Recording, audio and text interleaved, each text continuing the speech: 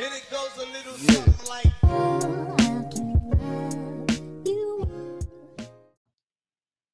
Hi, everyone. Welcome to Heme Sapiens, the podcast where diverse perspectives and healthcare converge. My name is Zoe, and today we will be discussing current anti-Asian violence in the United States and how it's built upon long-standing traditions of racism and white supremacy both in the States and its affairs abroad. I will be speaking with Naomi, who is a fourth-year social and cultural analysis major at NYU. I think there's a lot of discussion around anti-Asian sentiment right now, so I wanted to hear her perspective on anti-Asian rhetoric and the relationship between Asian/Asian Americans and the United States. Okay, thanks, Zoe. Hi, I'm glad to be here. I'm happy to be here and say the things that I sometimes can't believe need to be repeated. Zoe, are you going to introduce the topic? Well, I suppose you sort of already have. Right. So, for those of you who are unaware, we are now about a year into the COVID pandemic in the United States, and COVID was thought to jump, or I guess SARS-CoV-2, the virus, was thought to jump from bats to humans in kind of wet markets, I think they're called. I'm not totally sure if that's correct, in Wuhan, which is in China. And viruses jump from animals to humans all the time. So this is not something that's like never happened before. But I think because the United States is built on a lot of racism in general, this really became an opportunity for people who were already racist to double down and rationalize their racism with, well, China gave us COVID, which is, you can really go into all the reasons why this is false, right? Like, but I think this was kind of just an easy target for people to latch onto. There's an organization called Stop AAPI Hate that records hate crimes against Asians who live in the United States, and they came out with their numbers recently and said, hey, so we've actually seen a 150% increase in hate crimes over the past year because, the pandemic allows people to maybe rationalize the very negative feelings they already have against people who are visually Asian.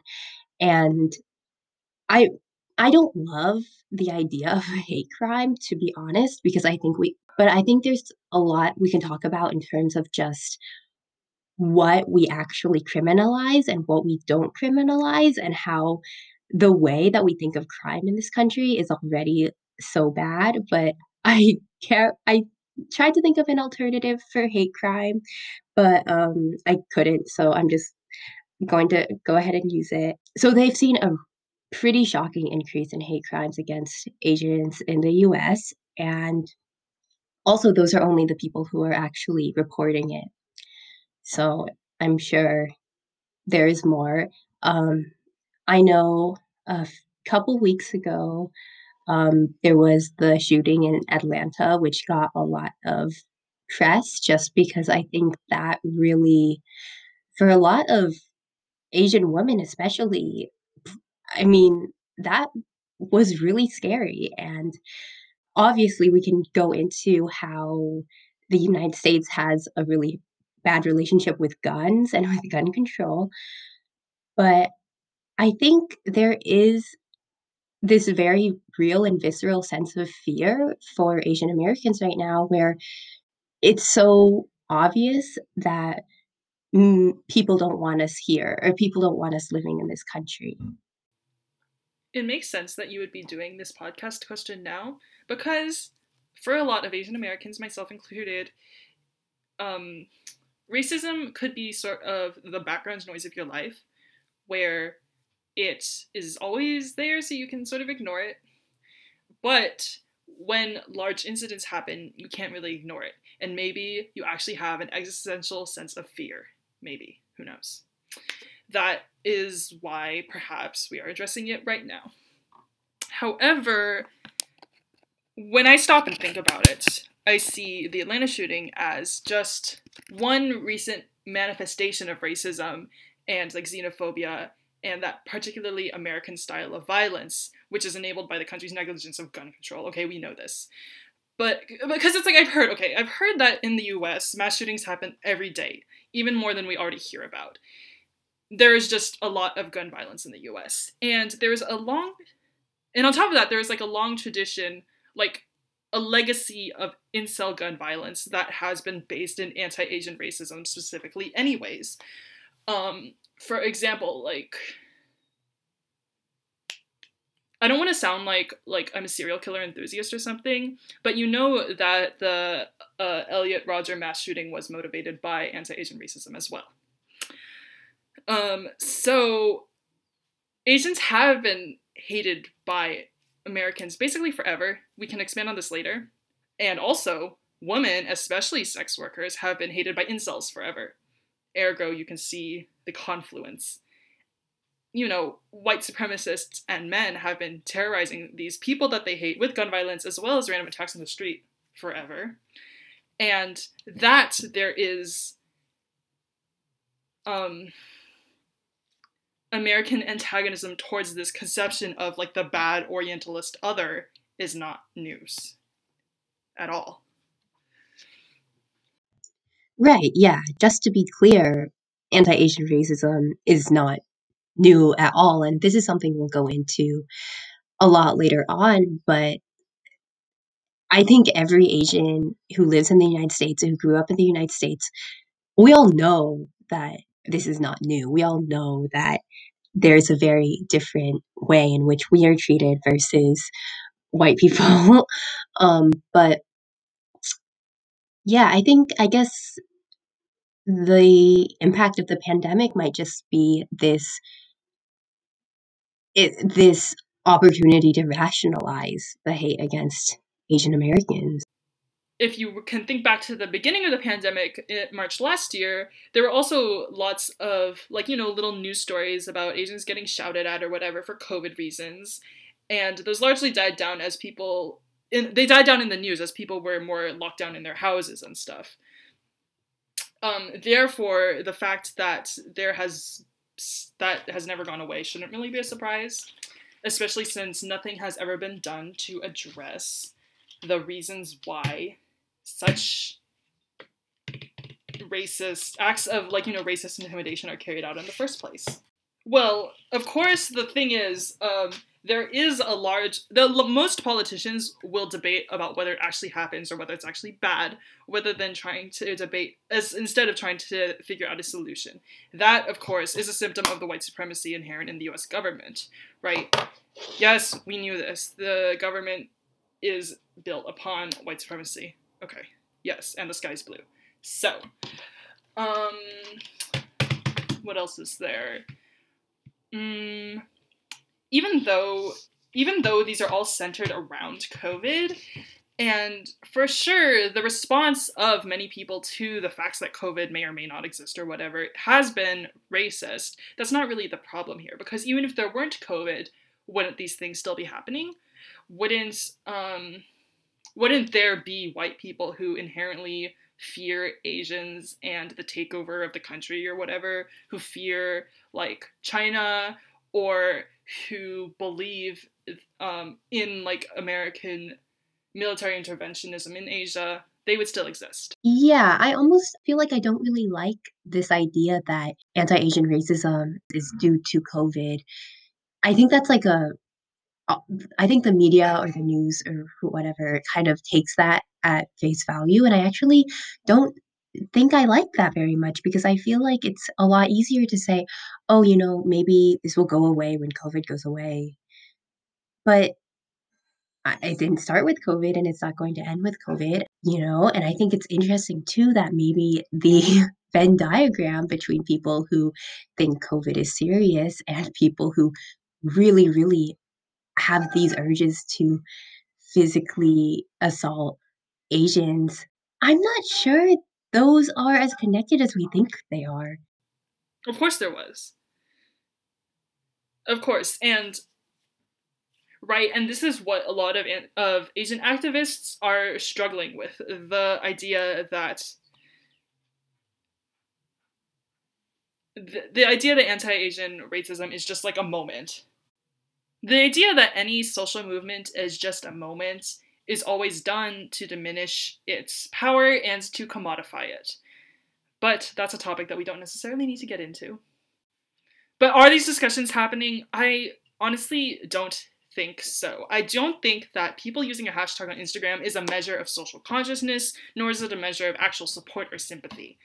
I'm very cynical, and I think that a lot of the stuff on Instagram doesn't count, like, because it is devoted to righting a certain wrong that happened maybe 2 weeks ago, thereby individualizing the problem of racism to one specific incident. There's no way that we can get justice for these people who were killed. But even if we could, and you could restore that, basically you would just be taken to the state of the US like 2 weeks ago, which was still a very racist place.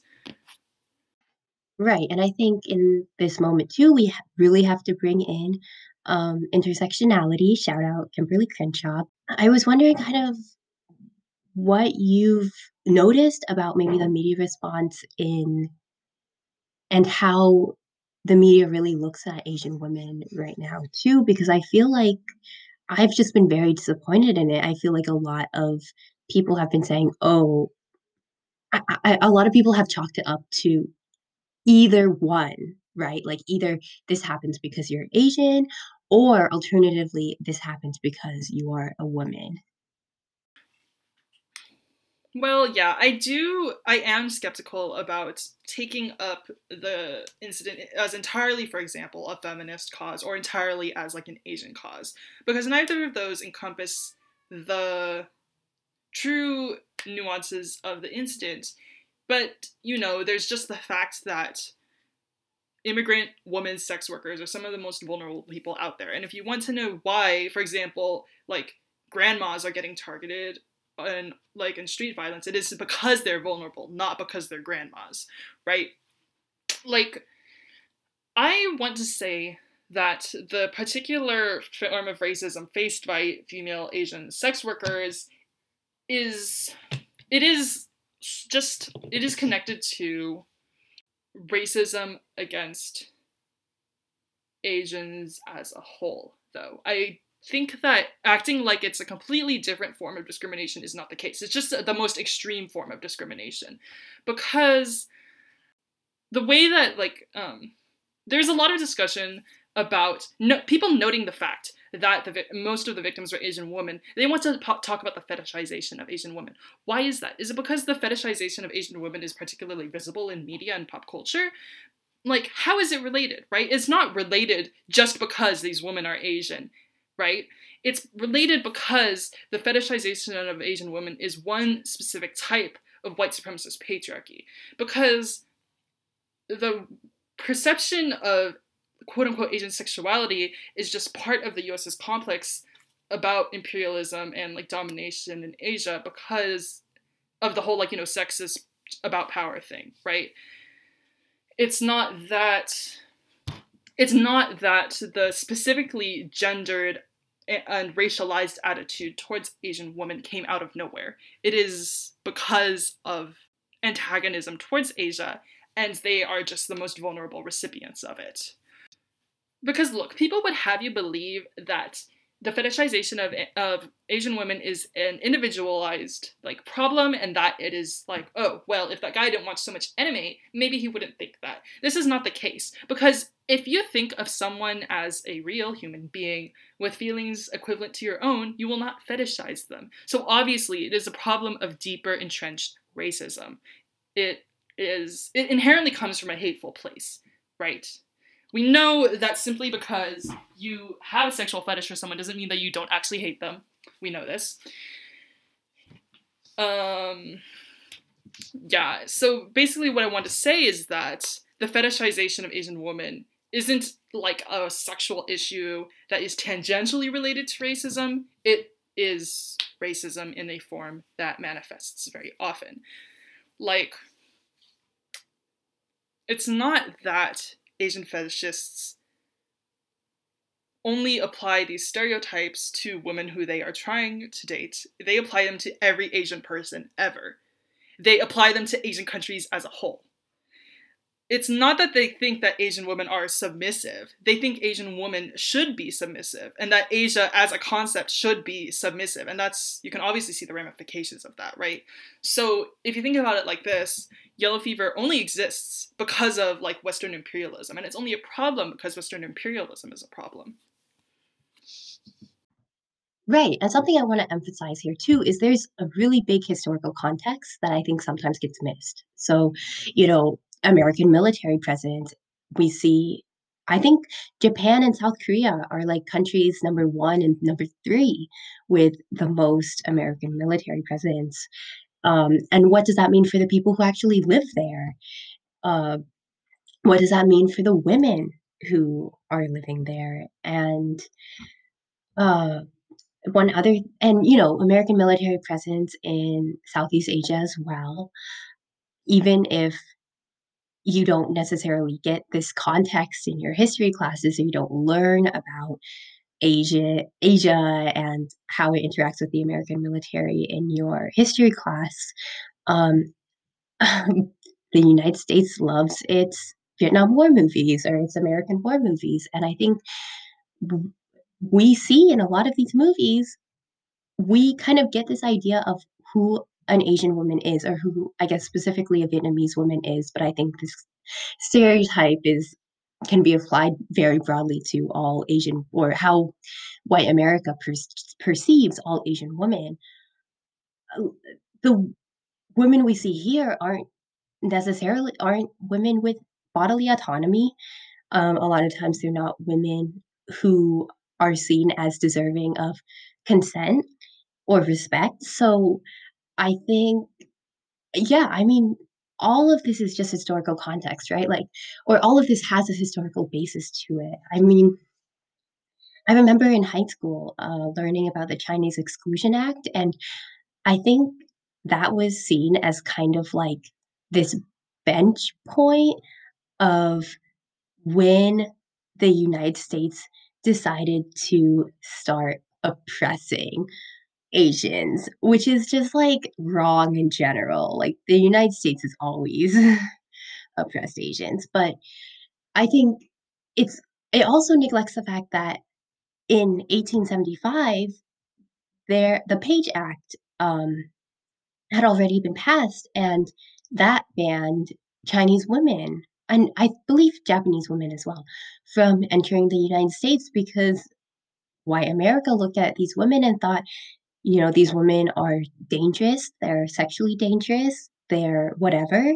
I don't want to really get into the specifics of um, what America thinks about Asian women, but yeah, I mean, it's obviously this just goes back to it's not just like one random dude, or it's not just like a couple weird random dudes. It's the history of Western colonization, and Western imperialism.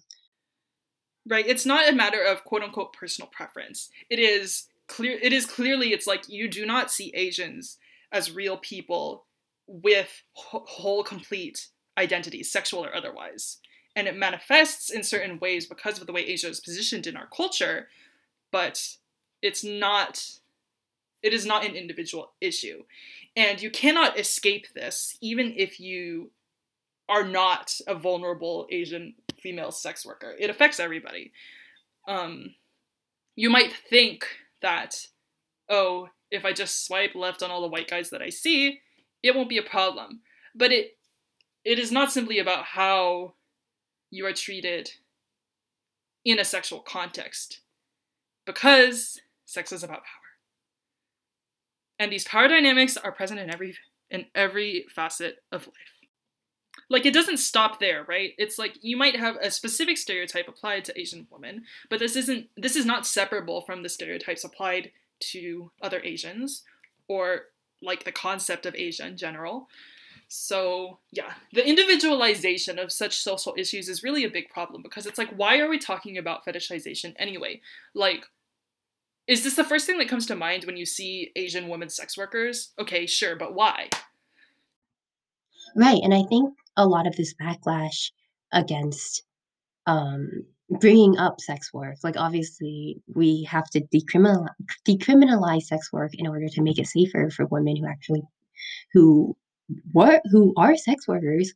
But I think there's a lot of backlash to even just bringing it up in this moment. And I actually feel like a lot of people kind of miss the point there. Like, I feel like to me, bringing up workers or, Asian sex workers isn't about um, sex work. It's about protecting the people in our society who are the most vulnerable to violence and misogyny.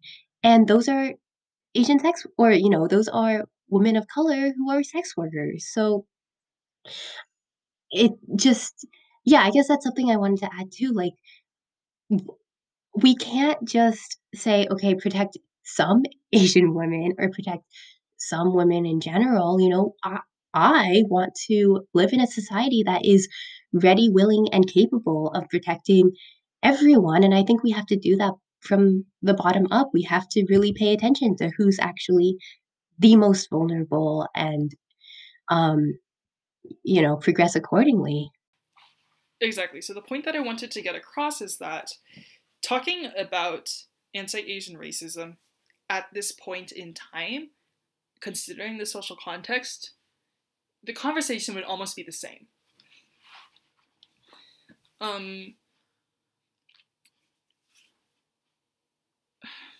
The historical basis, for example, of anti-Asian racism is like entrenched into what? The 19th century or even earlier.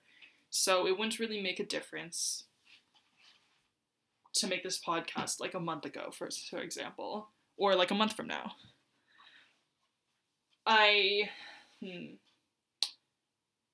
Yeah, I won't get into that. Right. And one other thing is, I don't know how productive it is to say, oh, anti-Asian violence is happening because Asians live is happening to Asian Americans because Asians live in the United States. And I think it's also important to just keep in mind that the United States military, or the United States in general, commits atrocities against people in Asia and Asians who live outside the United States. So I think that's just another way in which we kind of are able to, not we, but the United States government and white supremacy is able to maybe dilute this into, oh, well, this is just happening to Asian Americans, or, I feel like it just neglects the rest of the world and the fact that the United States also kind of has to take accountability for what goes on outside the United States as well. Well, it's one thing to say that the actions of the US military are violence condoned by the state. And therefore, it is different from random hate crimes and attacks by individuals with no affiliation to the state. But on the other hand, it's obvious to see that it's the same rhetoric. And, the whole violence turned inwards thing, the point is that the discrimination against Asian Americans and the discrimination against Asian Americans by anyone, by individuals, or by the US state, is that it's not even separable from violence against people in Asia or, wherever. Because it's all motivated pretty much by the same things. It's like, yes, the state is not technically condoning the Atlanta shooting the same way they condone, for example, the incarceration of Japanese Americans during World War II. But, they would if they could, And there are a lot of, it's like, why does the state have such an investment in not classifying certain things as hate crimes? Why does the state have such an investment in not restricting gun access? Things like that. Why? Too many questions. Obviously, this all comes down to racism and white supremacy and capitalism, as most things do. But I guess I've heard a little bit of stuff about Pan-Asianism as well, and I just wanted to ask you what your thoughts on Pan-Asianism are, out of just for my own curiosity. Okay, regarding to the point before that point, the reason why these types of violence are the same is because they're both unjustifiable. Like, inherently. Right? It's like, yes, they are different in their motivations, perhaps, but if you try to justify, for example, the actions of the US military abroad, you will find that you cannot.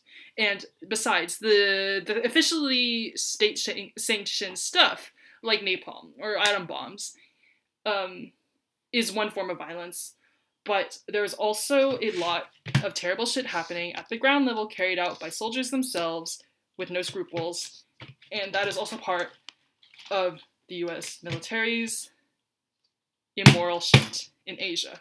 That is what, and neither of those things can be justified as is the same with domestic hate crimes, and that is why I am equating them.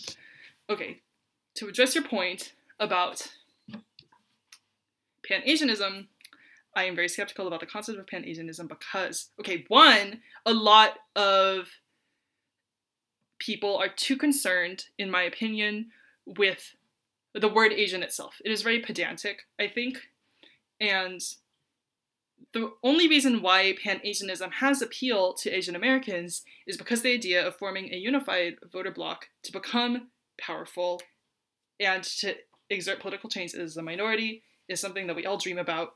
On one hand, it's easy to assume that all anti-Asian racism is like a mutation of, like, if we're talking about the Chinese Exclusion Act, a mutation of xenophobia, because, like, obviously, racist people cannot tell Asians apart, but if they could, it wouldn't make a difference.